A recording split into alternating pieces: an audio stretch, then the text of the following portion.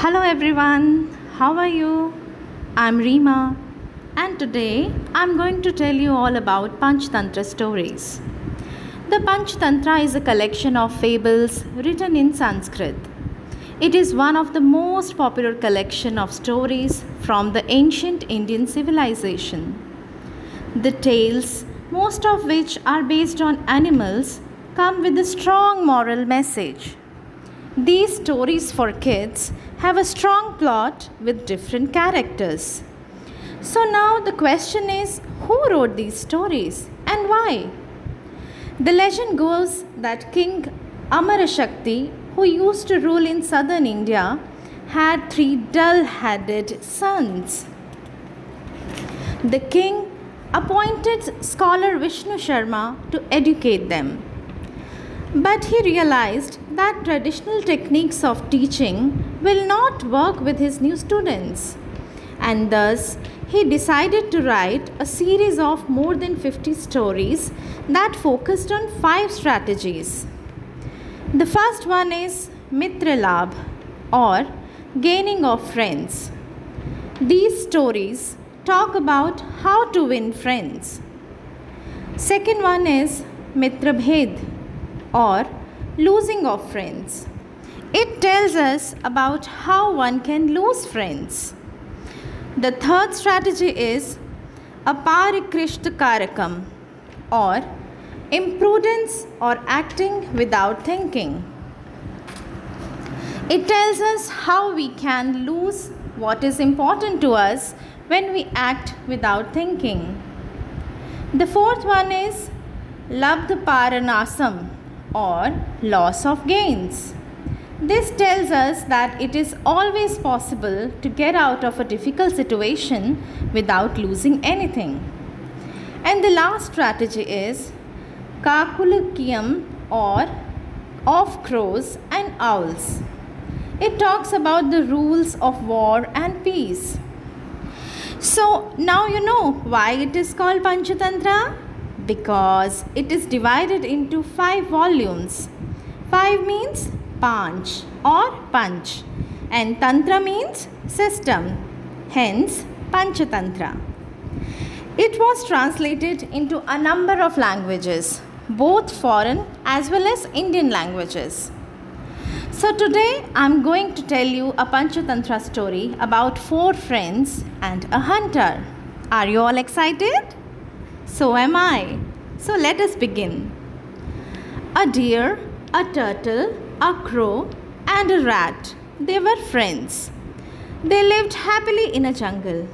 One day, the deer was caught in a hunter's trap, and the friends made a plan to save him. The deer struggled as if it was in pain, and then it lay motionless with eyes wide open, as if it were dead. The crow and other birds sat on the deer and started poking it, as they do to a dead animal. Right then, the turtle crossed the hunter's path to distract him. The hunter left the deer, assuming it dead, and went after the turtle. Meanwhile, the rat chewed open the net to free the deer, while the crow picked up the turtle and quickly took it away from the hunter. So, children, what moral do we get from this story? Any idea? So, the moral that we get from this story is teamwork can achieve great results. So, we all should work together if we want to achieve something big in our life. So, I hope you all enjoyed today's story. That's all for today. Please take care. Stay safe. Bye. Hi everyone, my name is Harini Manigandan. I study 3rd standard Sharavati online classes, and I love singing, dancing, classical dances, and most of all I like shuttle and creating my own stories. So I started to share my content on Purnia Auntie's podcast Amudra Life. Once upon a time, there was an Amma. That Amma loved making videos. She made videos about yarn wonders. She was also very helpful to three children. One, her own daughter, Harini, then a girl called Divya, then another girl called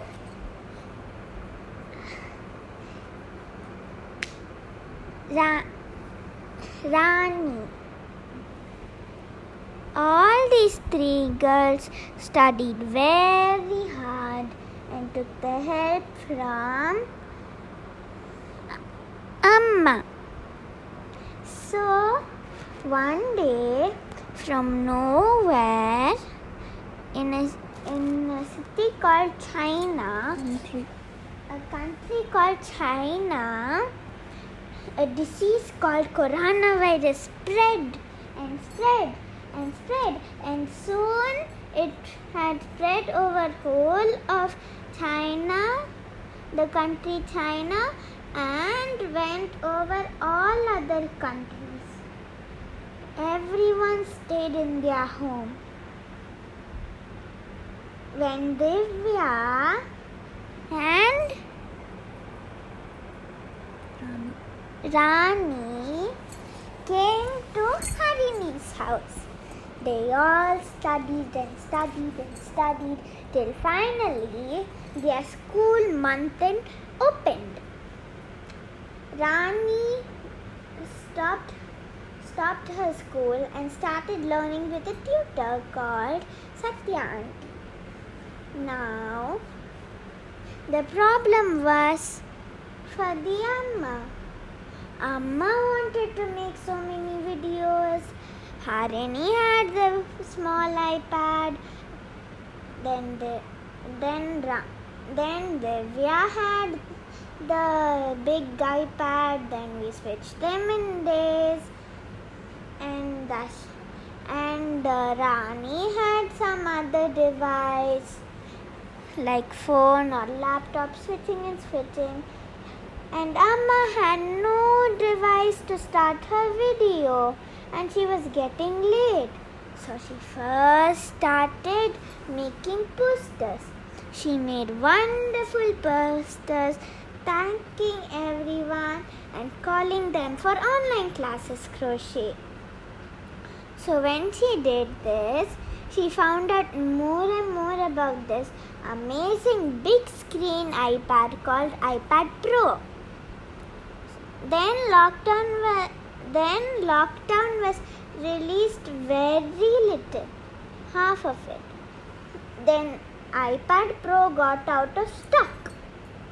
Only the iPad Pro pencil was there. So she bought the iPad Pro pencil, and when iPad Pro came in stock, lockdown came. Then she started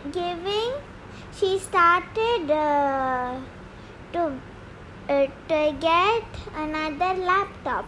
It was the Windows laptop. She gave it to her own daughter and used it too. So now she had 2 laptops. Now she gave the laptop and took the iPad. Now when she doesn't need the iPad and need the laptop, she gives the iPad and takes the laptop. To this day, she is still making beautiful posters, posting it on Facebook and getting so many likes and comments, and are still taking online classes. The end. Bye bye. Today I'm going to tell everyone a story about Rani Lakshmi Bai's whole life. Manikarnika was born in Varanasi at 19th November 1828. She was fondly called Manu by her parents. She lost her mother at a tender age of 4 and was raised by her father. Her father worked at Peshwa's palace in Varanasi. Peshwa loved little Manu very much and taught her martial arts. Manikarnika practiced with Peshwa's son Nana Sahib. When Manikarnika grew up, Gangadhar Rao, the king of Jhansi, came to meet Peshwa. Gangadhar Rao saw how talented Manikarnika was and married her in Jhansi. Everyone was overjoyed at when they heard that Rani Lakshmi Bai was coming to Jhansi as their queen. Gangadhar Rao had a huge library full of many books and also loved to act in many roles. Soon Manikarnika was renamed Rani Lakshmi Bai by Gangadhar Rao. Manikarnika soon gave birth to a child called Damodar Rao, but the child did not last long for more than 4 months. The king was very sad by this. Rani Lakshmi Bai requested they adopted a son who is the same age as Damodar. They also called the adopted son Damodar Rao. But at that, the king died. Now the British who came to India started to hatch plans. They knew that they could take Jhansi because Jhansi was not having a ruler anymore. So they announced. So Hugh Rose, a British officer, announced that no adopted son could be the king of a palace. So Hugh Rose was the first to start. He sent a letter to Rani Lakshmi Bai asking for the kingdom and on the deal that Rani Lakshmi Bai will stay and be the assistant like the minister, and they'll give her many rooms and a lot of money, but they will have to rule. And that Damodar can't be the king and nor can Jhansi Rani. So, but Jhansi Rani didn't agree to this. She sent back a letter to the British that no, I can't give you my kingdom. You are the British. I'm from Jhansi. How can you take it down? You can't just release a law to take my kingdom away. At this, the British told her to prepare for war. Jhansi Rani knew exactly what they were trying to kill her and get Jhansi back in their control. And so she formed an army called Durga Dal. She drilled And this army wasn't full of men. They were all women, and she drilled and trained them herself. One of them, who was very popular and known to be like an identical twin to Rani Lakshmi Bai, Jalkari Bai, had fought off a leopard just with a knife when she was very young. She helped Jhansi Rani a lot. The British started by bombing at Jhansi Rani's castle to break and get into the fort so that they could make more and more deals with Rani Lakshmi Bai, but they failed. So one day, Hugh Rose struck a deal with one of the soldiers outside the castle. He struck a deal that he'll give many money so if he opens the fort. The soldier agreed, got his money and opened the fort. When they heard that they were opening the fort,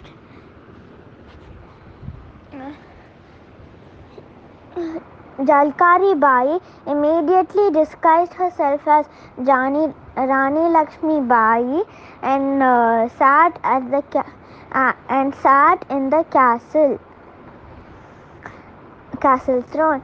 And Jhansi Rani had 3 favorite horses: Pavan, Badal, and Sarangi. Her favorite was Badal, so she took Badal and ran off to ask help from Tantia Tope, the Gwalior king. She jumped out of the fort with Badal and little Damodar Rao tied to her back. When she jumped, Badal knew that he would be gravely injured, but did not let Rani Lakshmi Bai even get a little bit hurt. He died, but did not let Rani Lakshmi Bai and Damodar get any injuries. Rani Lakshmi Bai cried and went to take Sarangi instead of Badal. She hurried away to Tantia's Tope. Meanwhile, the British had entered the fort and Jalkari Bai was disguised. The British took Jalkari Bai to the camp where they stayed during the wars. On the way, someone told that it wasn't Jhansi Rani, and was only Jalkari Bai disguised as Jhansi Rani, and that Jhansi Rani had gone somewhere else and jumped off the fort. So Jalkari Bai was took to the camp and tortured to tell where she had gone. Eventually, they got more information and went to Gwalior, where Jhansi Rani had just gone non-stop 24 hours with Sarangi. So she reached Gwalior fort, where she asked Tantia Tope for help. Tantia Tope sent many women soldiers. On the way back, the British came and arrived. When they had arrived for war, and so had Tantia Tope prepared for this. He fought with Rani Lakshmi Bai. Rani Lakshmi Bai escaped again when the British left Gwalior fort and went to Nana Sahib for help. Nana Sahib, who was now the king of Varanasi, refused to help Rani Lakshmi Bai and told, "You go away from here. The only way the British will come here is me adopting a son, which will not happen. And the second way is you staying here. You go away and nothing will happen. So the British had come already during the argument.